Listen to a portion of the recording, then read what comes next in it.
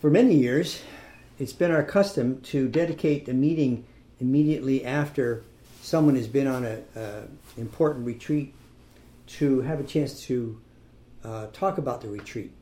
And my career has been as a talk therapist. I'm not doing that anymore. But one of the things that I know is that on retreats, a lot of what we experience is not really cognitively integrated.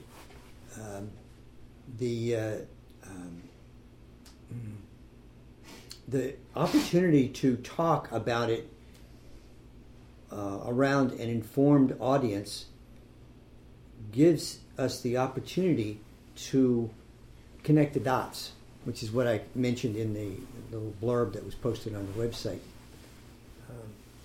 so that the experience becomes more integrated and more accessible for further contemplation, but also to strengthen one's own practice experience. And of course, when other people who have been on the retreat hear what you have to say, that also might stir up some memories and some insights for them. And finally, for those who were not on the retreat, whether you've been on a retreat, other retreats or not, hopefully is inspiring. I'm a very big advocate of retreat practice. I've been on, I couldn't even tell you how many retreats I've been on in the last 40 years. Many, many, many. So I'm going to kind of get the ball rolling here. And when you talk about your experience, try to be succinct. What I'm interested in is your insights. What kinds of revelations you had about your own meditation practice, about the Dharma, your own process of awakening. Sure, the site was beautiful and, good production of the retreat and so forth and so on. Let's just assume that that's a given. Talk about your insights. Talk about the Dharma. So I'm going to begin, and I am going to give a brief outline of the retreat so that it is understood. The first sitting was at 6:45. I myself usually sit from 5 to 6 every morning. I gave myself some slack and I sat from 5:15 to 6:15. And I was the practice leader on several of the sittings.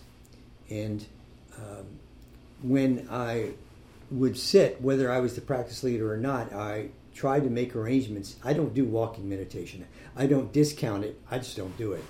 Sometimes I do, but very seldom do I do it. I try to walk mindfully, but I don't do formal walking meditation. So I would try to get myself on the cushion an hour before that sitting was supposed to end. So that was my experience. And the sittings went on, alternating sitting and walking periods, then lunch. And in the morning, the second sit was an instruction sit. Shaila provided some instruction and some meditation. And the retreat was organized around the cultivation of mindfulness. And there would be a Dharma talk in the evening, and there were opportunities for small group discussions during the retreat and for people to have a chance to do individual interviews with Shaila, usually walking around the property. And I would go home, go back to my room after the last sit and sit for another hour. So that was what I did. My first experience of Shaila was probably in 2017 at the Forest Refuge, and I was impressed with her knowledge prior to that. But hearing her give Dharma talks and doing interviews with her really impressed me. So we've been trying to get her down here. We've had 3 retreats with Shiloh here. There were another 2 that were supposed to happen, but the pandemic got in the way. The talks that she gave on Tuesday night and Wednesday night were among the most powerful for me that I've ever heard. And I think some of that is because I was pretty deep in samadhi myself. I was very receptive. And I couldn't tell you what she talked about. But I can tell you I was really, really impacted. I mean, I'm a student of the Abhidhamma, Buddhist psychology, and I can tell you, as an informed consumer, she really knows what she's talking about. I have a copy of Wisdom Wide and Deep, which I read, and I've also read a good bit of the Visuddhimagga, so I'm a well-informed consumer. But what she had to say, and she went off, I won't say down the rabbit hole, she went down the Dharma hole a couple of times in her Dharma talks, and I was just delighted. I went right there with her and knew exactly what she was talking about and really, really appreciated it.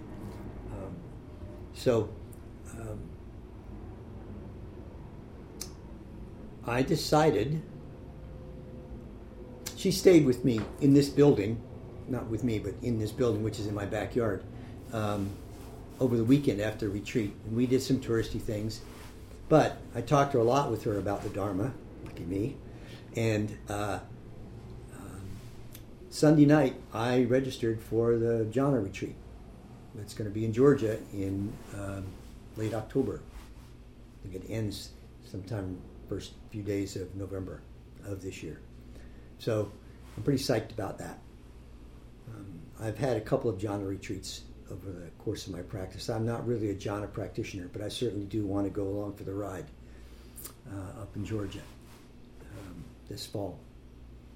Okay, so that's what I have to say. There are several people here who have been on the retreat and others who have not. But what I want to do is to something that we typically do at the beginning of all of our retreats. I mean, all of our Wednesday night gatherings. Especially, we did this when there was no Zoom thing going on before the pandemic. So what I'm going to do is ask people in the room here to say your name, and then I'm going to say the names of the people who are attending via Zoom. So here in the room, John Saccone, Sandy Papadakis, Steve Ford, Joy Breen, Mike Muccio, David Loeb, and myself, and Leslie, and April, Julian, Drew, Alex and Allie, Yadira, the other Allie, Steve, Michael, Will, and Sharon Lambert. So I say Sharon Lambert because there's a couple of Sharons, and I don't want people to get confused. Okay, so once again, the constraint in this, we got a lot of ground to cover and not a whole lot of time, and a lot of people who've been on the retreat. So let's move right along here. And I'm just going to pick people because usually there's this silence before someone will talk. So let's start with Leslie. Tell us about your practice on the retreat, Leslie.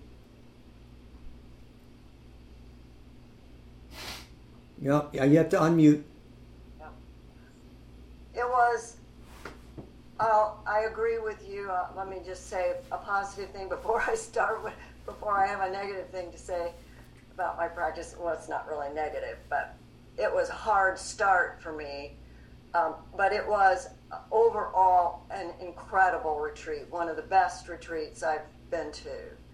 I agree with Peter. I was blown away with her knowledge, her insight, her ability to present the Dharma in such an accessible way. And I am not very knowledgeable about jhana practice, very knowledgeable at all. So I started reading Focused and Fierce as soon as I got home, and I'm really happy to be following this retreat with reading that book. It's really fascinating, and brand new territory for me.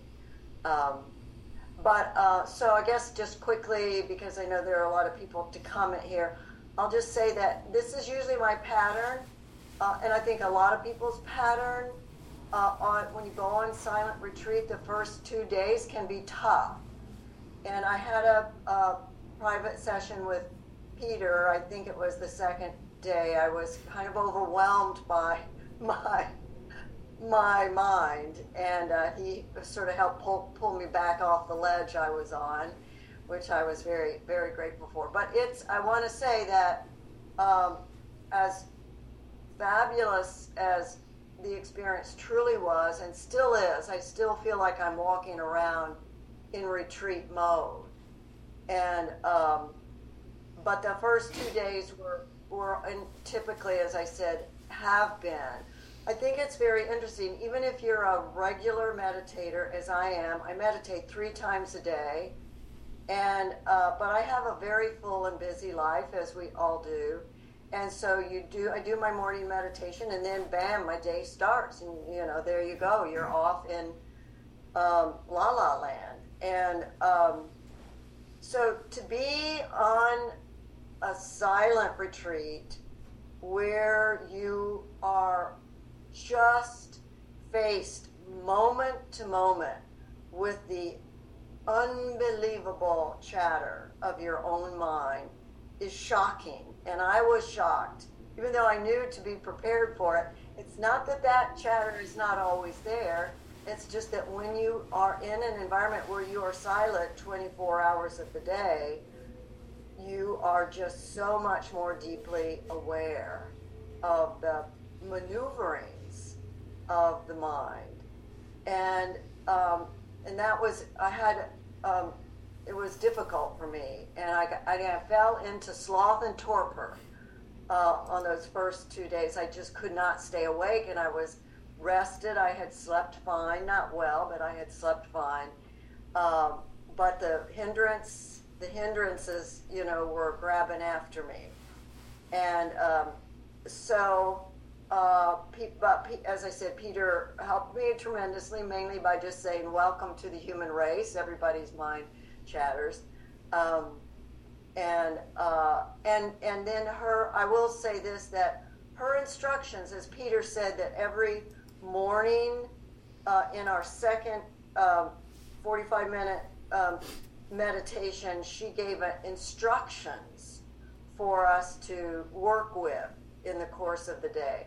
And I loved that. I just loved having that very concrete, specific directions for what we're supposed to do with our mind and how we handle the hindrances and how we return back to the breath again and again and again.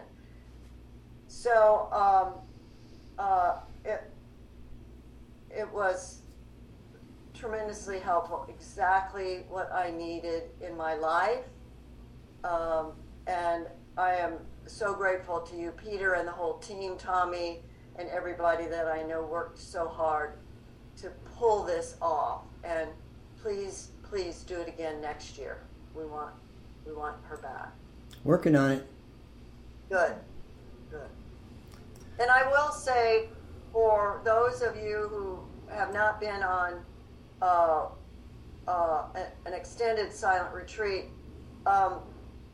we've talked before in Sangha about the Richie Davidson and Daniel Goleman's book on altered states, and it's a kind of a meta-analysis of the research on meditation. And one of the things that's very interesting in that book is they say, of course, daily meditation is important for a practitioner. We don't want to discourage you from doing daily meditation, but the research shows that when you go on an extended retreat, the benefits are so much greater than even the benefits from daily practice. Yeah. So you can't really know that or understand that until you've experienced it, and it's a pretty amazing thing. So thank you, Peter. Thank you, Leslie.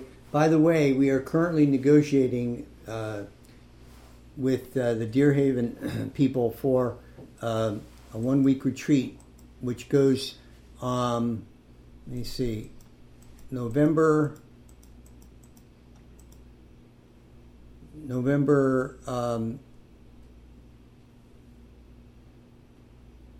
19th to the 26th, I think.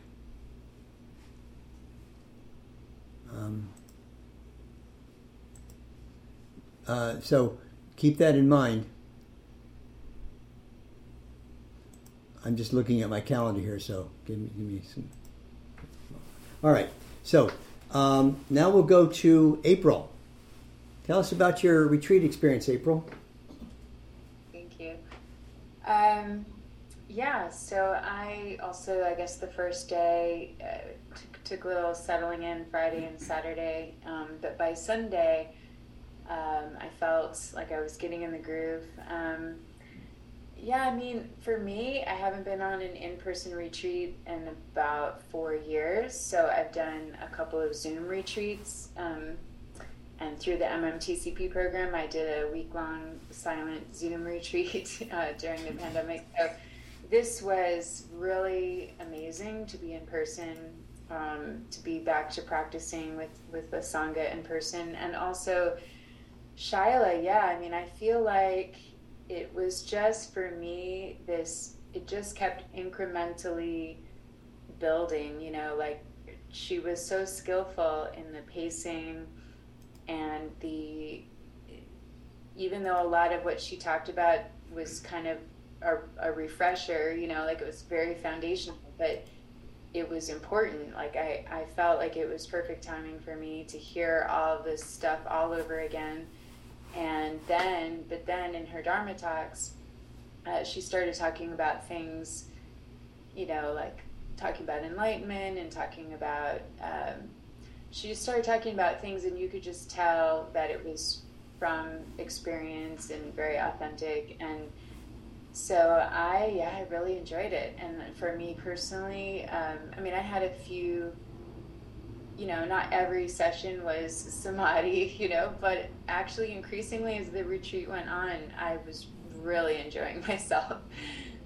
But there were, in the beginning, there was one particular day, like where an afternoon, I found myself very challenged. And that was when her discussion of Mara really hit home for me, because I realized that no matter what was in my way, like whatever was pulling my attention, that, you know, thinking of it as Mara, I stopped engaging with it mentally. I stopped listening to it and rationalizing with it, and I was able to drop it, and then my practice, you know, deepened, and I was more focused in the meditation. So let me just interject there. The people who don't know, Mara is the Buddhist equivalent of the devil in the Christian tradition. Okay, so go ahead.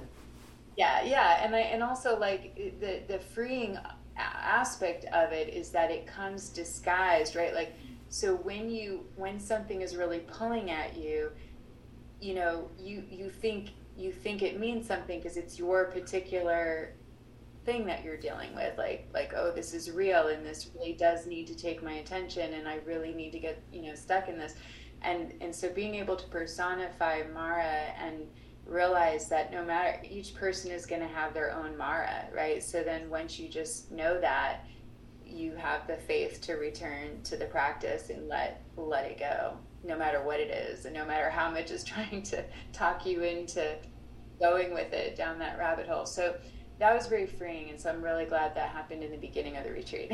So yeah, I enjoyed it, and the walking meditation, and for me the dog. So she confirmed, and I actually since have been practicing my walking meditation on the dock in my neighborhood, and it's deepened. So I feel more, you know, I guess confident in that. So that's my experience. Thank you. Yeah, the dock that April's referring to is on the retreat site. So. It's on Lake Howell. I'm trying to trying to connect to my name and memory at the lake. I did a self-retreat there and sat on that dock for hours and really enjoyed the meditation there many years ago. All right, Drew, how about your practice experience, sir, on the retreat? Yeah, so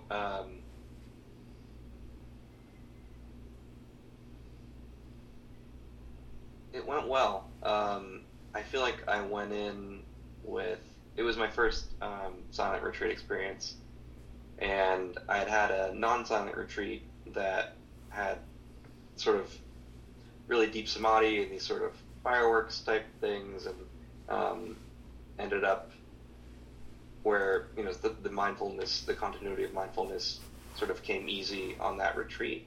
And so I think I came in with a little bit of an expectation that might happen again. And then I found that I sort of had to fight for it a lot more. And my practice had not been as consistent coming up to it. And, but the fruits of sort of staying with mindfulness throughout the day really just became more apparent the longer that went on, and as it's gone into daily life, just sort of staying and not kind of going everywhere with my mind has been really helpful. So yeah, I deeply appreciate that you guys put this on, and it's been really wonderful. Yeah. How many retreats have you been on, Drew? This was my first silent retreat. I went on one other retreat, which was, I'm also in the MMTCP program, and so it was the live taping of the Power of Awareness course that Tara Brock and Jack Hornfield put on. So that was my only real retreat experience before this. Yeah. Okay. Yeah. Several people who were on the retreat have either completed or are about to start that training program, certification program for Dharma teachers. The one piece that Shiloh talked about, and I don't know anything about it, I didn't know anything about it until fairly recently, is that it's pretty good training for facilitating groups, but not really deep in the Dharma. And so one of my hopes is that I can provide support for people in terms of really diving into the conceptual aspect and the sitting practice aspects of teaching. So I'll be glad to support you if I can. I know you'll have mentors there, but I'm certainly willing to provide support for you also, Drew. Well, I appreciate that. Yeah, you're welcome. Okay, so first we're going to have Allie of Allie and Alex to discern the different. I don't want the other Allie to jump in and yet. So, Allie, how about your retreat experience, ma'am? I would say, so it was unexpected for me, and I noticed that the experience that I was having, that I kind of processed in hindsight after the retreat that I saw that I had been having, wasn't the experience my mind was telling me I was having during the retreat. And I found a lot of resistance come up. And resistance I'm very familiar with in my daily life, but it was just so stark when it was against like the silence and the lack of busyness of the external world. So it was really helpful to have that time. And something really important for me was the support of the community in silence. It felt like we were all there working hard and working at something larger than our sense of selves. And having that was so important for my practice, because I had been pretty solo up to that point. Yeah, it's interesting. Let me interject this. It's interesting doing a retreat in silence with a number of people. And by the way, there were 30 of us on this retreat, 31. And it's like a strangely choreographed interesting dance in silence that we all do together, moving around each other at meals and walking around and all that. It's a wonderful, insightful experience. So go ahead, Allie. I agree, definitely. Before the retreat, this was my first silent retreat, and I had many years of like mindfulness experience, but less of the really directed concentration. And Shyla was so knowledgeable and focused on the concentration and the skills building aspect.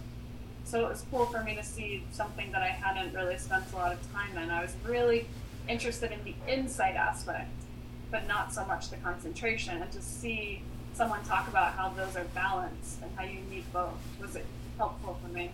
And it kind of made me take a look at my practice and say, is this balanced enough? That's the seventh awakening factor. Is it balanced enough? And I'll end with, I came into the retreat with a lot of grief and anxiety. And it's funny because as Alex and I were kind of processing afterwards, talking about our experiences, I said, I don't know, I was expecting to have a lot of insights, because that's what I'm more used to with practice in the past. But what I had was like more bodily experiences. Like I had a states of mind, like tranquility, and I had this other experience where I had this impending narrative that was about to perpetuate the grief that just got cut off, and it just stopped in its tracks, and the grief didn't return. And I told Alex, like, oh, I just didn't get the insight. And he was like, it's funny because what I hoped for you going into the retreat was that you would address the two highest forms of suffering I see in your life are like your anxiety and your grief. And it's like my mind wasn't looking for those, but that's kind of what I found in the retreat space. So it was an unexpected, really helpful experience. One of the things I remind people of repeatedly, content is circumstantial. Process is everything. So what insight might you be able to connect the dots in regards to about this issue of grief and impermanence and non-self? Do you have any thoughts about that, Allie? Well, I don't know if this is the question, but I think what came to mind is, so I don't know directly about the impermanence aspect, but I will say that I can translate the experience I had with seeing the grief arise with other emotions that arise and that are strongly fueled by narratives. Yes. There's also trauma narratives, and the emotions are so intense that they easily have overwhelmed me, but when you see them right away for what they are, it's like you clip the cord and it just like they just fall away. Yep. So maybe not specifically for impermanent, I don't know. Well, it was impermanent. You came in with a narrative that was reinforcing the grief, and the way the human experience operates. There's a thinking attribute or a process, and there's a feelings or embodied process, and the two can be mutually reinforcing. Not can be; they are always. This is the nature of craving and clinging. So, one of the brilliant aspects of the Dharma is that when we contemplate how things change, we do that through mindfulness of the body and mindfulness of feelings.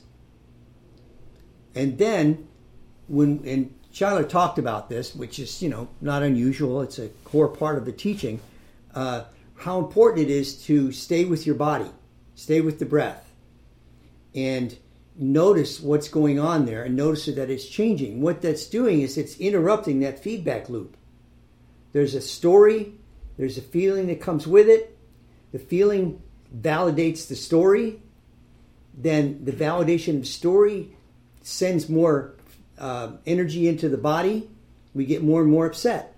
But when we can see them as phenomena, physical phenomena, physical/emotional phenomena, and mental phenomena, and interrupt the mental phenomena part and just stay with the breath body. I call it the breath body because they're interactive. This falls away. And that's the impermanence and non-self insight. You see how that could work? Yes. That probably explains why my head doesn't want me to go in my body, because it wants these narratives to keep going. You and everybody you know, dear. Thanks, Peter. You're welcome. Alex, how about you, my friend? That's actually a pretty good transition for what I was going to bring up. Yeah, so this is my first silent retreat, or any retreat. I've been meditating for about 4 years. I've been into Buddhist philosophy for, I don't know, like 12 or something. And then 4 years ago, recognized the importance of actually practicing. And then, so, so the first insight for me was I'm such a thinker and logical kind of person. And I've always been meditating kind of more in my mind. And it was kind of the third day of the retreat where I was really able to kind of like more get into my body. Which wasn't really an experience I'd had before. And that was like a big breakthrough for me. It was very grounding. And then... Can you say more about that? What was actually happening in your body that promoted the insight? I was able to reach a level of... How to put it into words? I guess I reached a level of calm where instead of trying to think my way into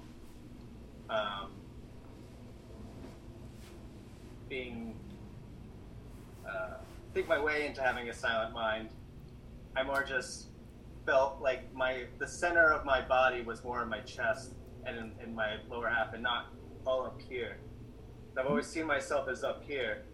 Yep. And then when I kind of saw myself more as my whole body, my mind got a lot quieter. My thoughts got less important. Yeah. But I always saw myself I always had this really up here, but I was able to know myself more as my whole body. Yes, that's it. I talk often about what's called samadhi passaddhi.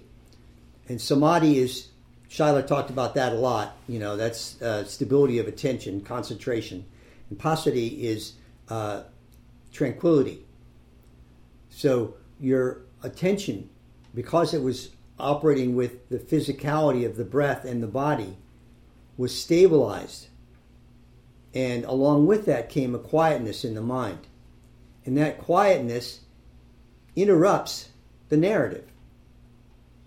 And it's very useful in that regard. Like I was saying before, content is circumstantial. Things come up, the mind makes a story about it. It's human nature.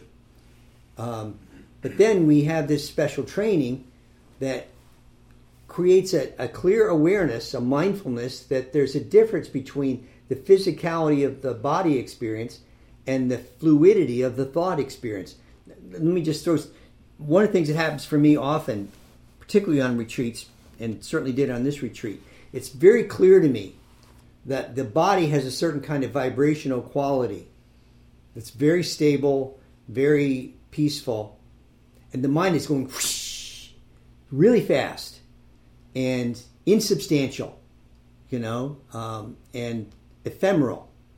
And being able to just simply notice that distinction between the solidity of body experience and the fluidity and rapidity and insubstantiality of the thought process is very liberating. So it sounds like that's sort of what you were realizing. Could that be right? Yeah, definitely. Yeah. Good.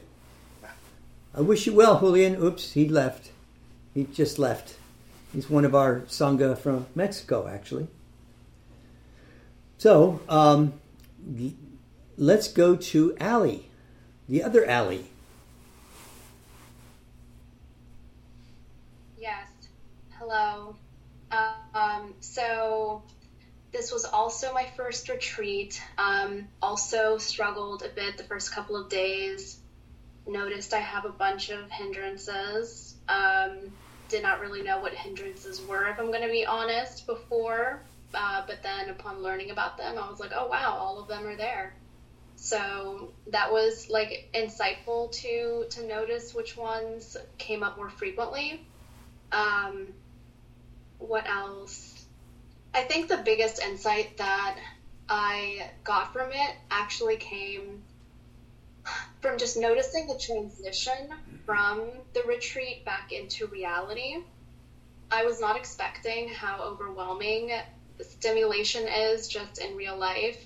So like I came out of the retreat and I was like just so irritated at like just all of the noise and all of like the like just stimuli from just driving home, and like I was trying to do laundry and I was trying to do a bunch of things that I had to do, but it was just so overwhelming. I had to like drive to a nearby park just to like calm down. And then it got me thinking, like, wow, like, are we just immersed in this stimulation all of the time and just numb to it? Like, so. Yes. Yeah. And then, we spend a lot of time and money cultivating that numbness in a variety of ways. Like this was, it was such a valuable and special experience to be in a place where, you are just in silence and you are kind of, remote from society, to then see the juxtaposition of that silence and stillness to where you're at just on a daily basis. So like it definitely took several days to adjust back to reality.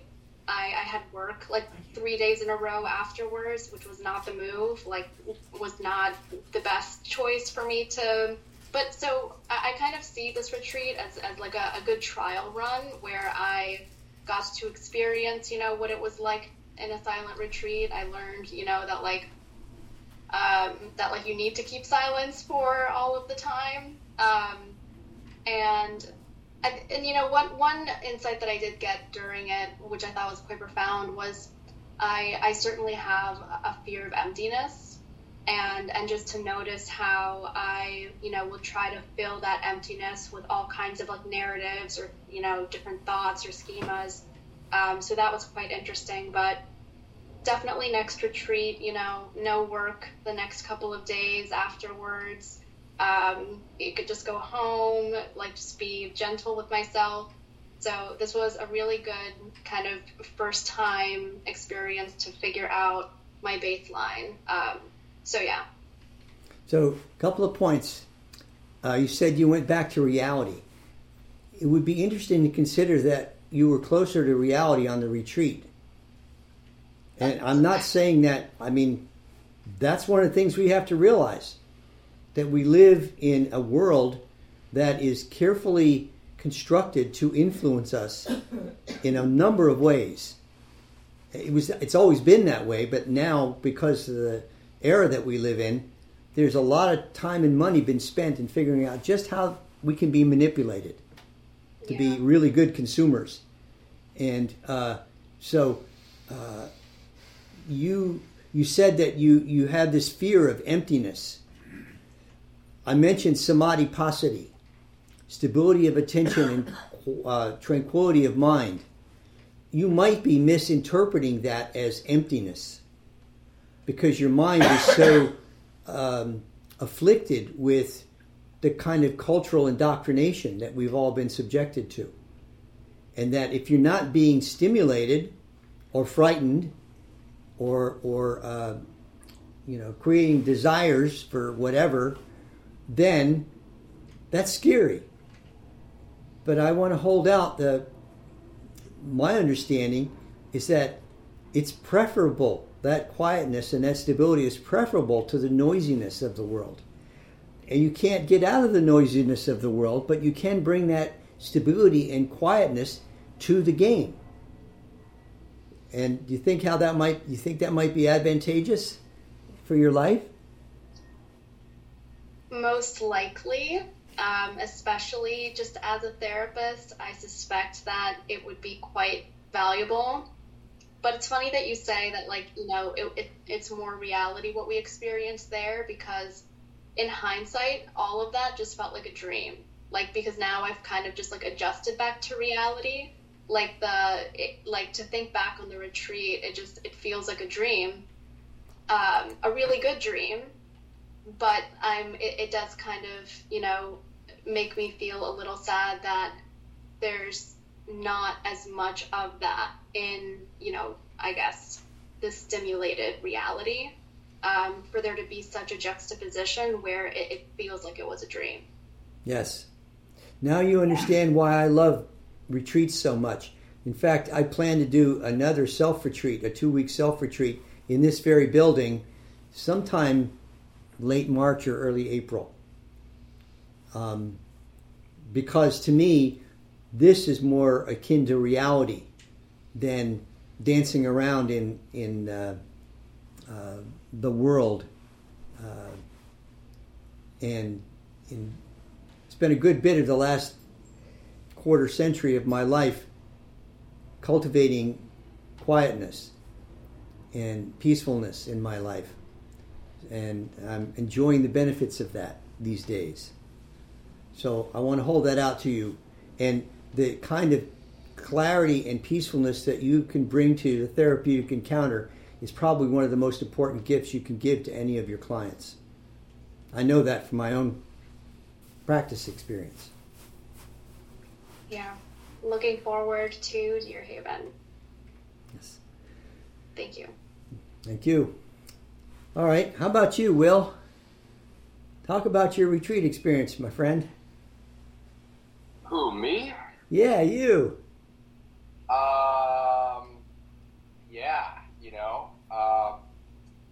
It was a good one. And, I don't have a particular reason as to why it was good or why it was so helpful.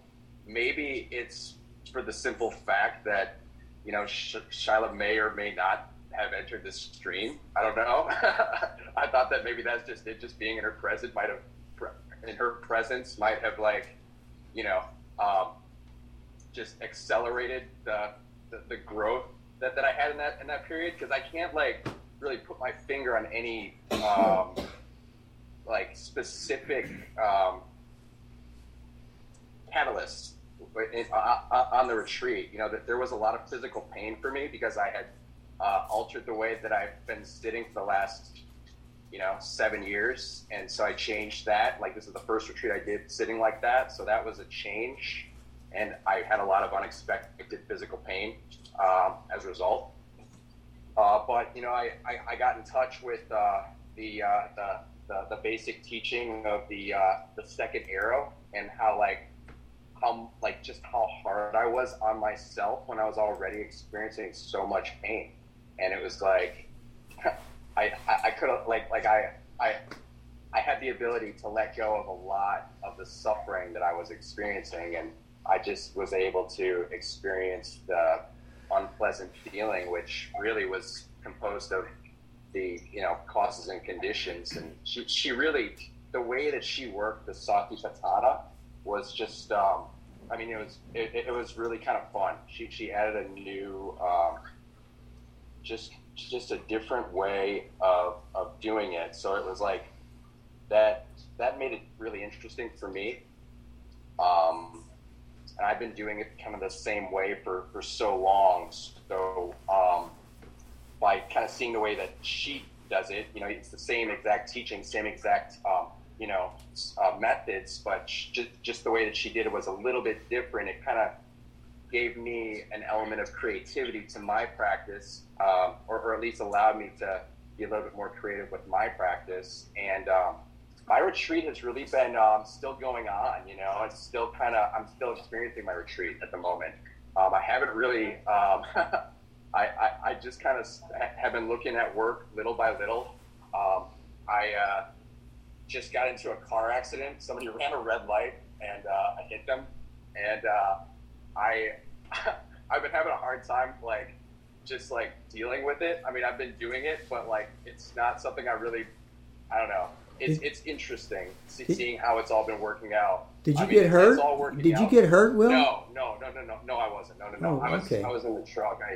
But it was actually, I know that whole experience would be worth a whole other conversation. But I guess just having been on the retreat, I handled the whole thing so calmly, even though my physical reaction was I was obviously very rattled and very a little bit in shock, but I just noticed the physical part of that, and it was interesting seeing the thoughts go through my head, and I didn't have to act on any of it.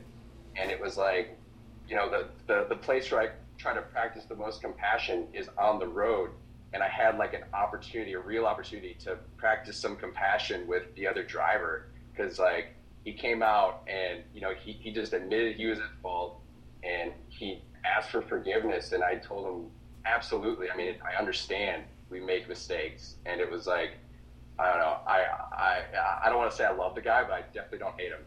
And even though he's caused me a lot of inconvenience, his action caused me a lot of inconvenience for the last few days.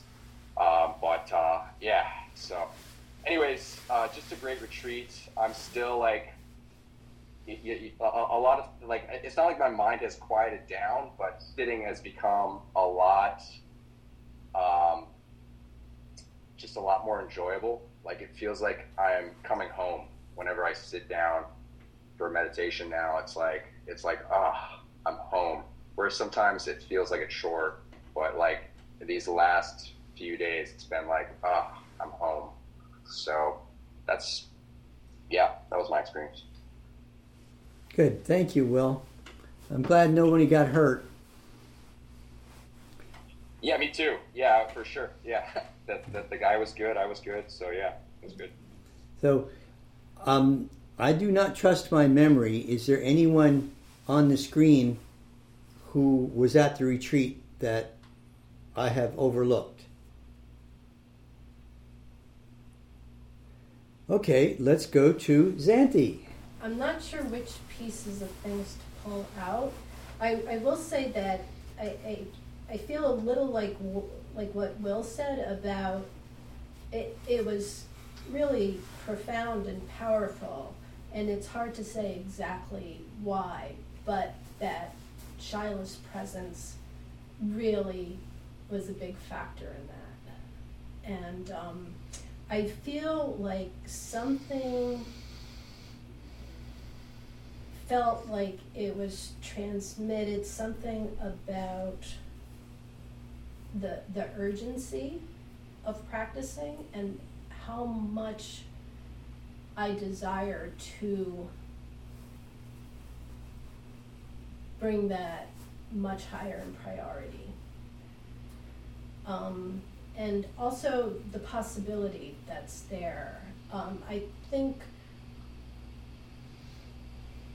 there was a lot that was handled for me around doubt and having I think some of my process in these years has been about building confidence both in myself and the power of the practice. And this retreat really made some headway into that. And part of that was, I got into some very deep and profound questions with Shyla. And there was not a trace of dismissiveness, around what I was bringing to her attention, she gave it like the utmost attention and importance. And that in itself, I don't know if I'm articulating this okay, but something about the way she did that made me feel like, oh, I too, this mind has that nature and has the potential to achieve realization. You know, like it's, I was reminded of the, story where Mara comes to the Buddha kind of, I think, during that final sit of his, and says something like, who do you think you are? You know, that you can't do this. And it felt like something about Shyla's presence with me in my questions helped to dispel that part of the mind that is so stuck in that who do you think you are place. I don't know if that all makes sense. Well, it is an interesting question, isn't it? If you take it from a position of anatta, who do you think you are? Rather than who do you think you are? It's a very different approach to the whole issue. Yeah. And it leaves the opportunity for questioning open, but without making it personal, without making it self-denigrating, criticizing. Do you understand what I'm saying? Yes, I do. Yeah. So she does have a very strong understanding of the path. And it sounds like that's some of what she conveyed to you, the way she was interacting with you. She did. And, I've had certain insights, let's say, in my life, certain experiences. And I've had even a very well-renowned Dharma teacher be dismissive about it, and almost like, and that was really not helpful. And yet I've had both Shyla and Guy Armstrong be the opposite of that about these insights, and give them,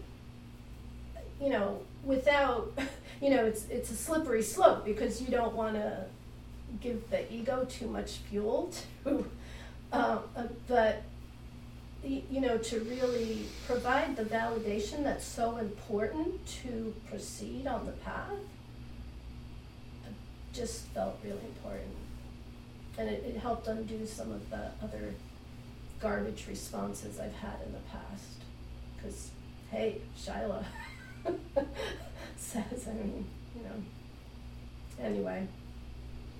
I really appreciate what you're saying. I mean, it just conveys to me that you really did get something out of this retreat, something important. I did. I really did.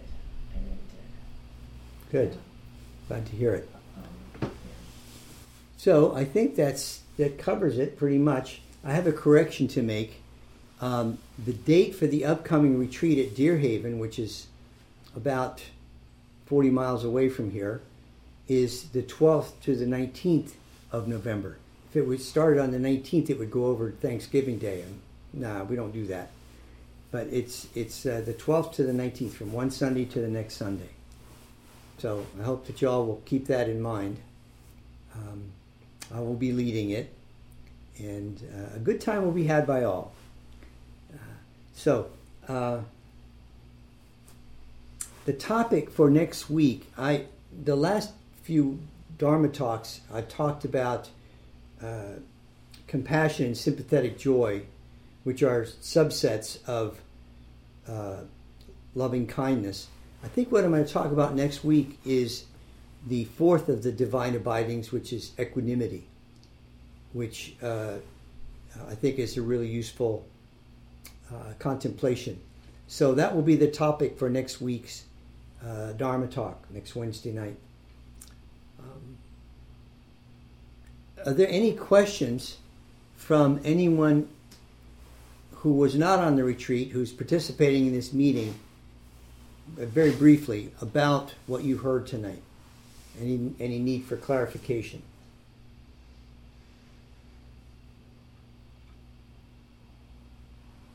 Okay, thank you.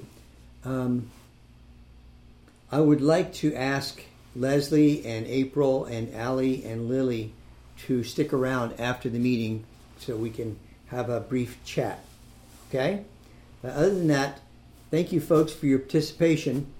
And it's our custom at the end of every meeting to sit for a moment.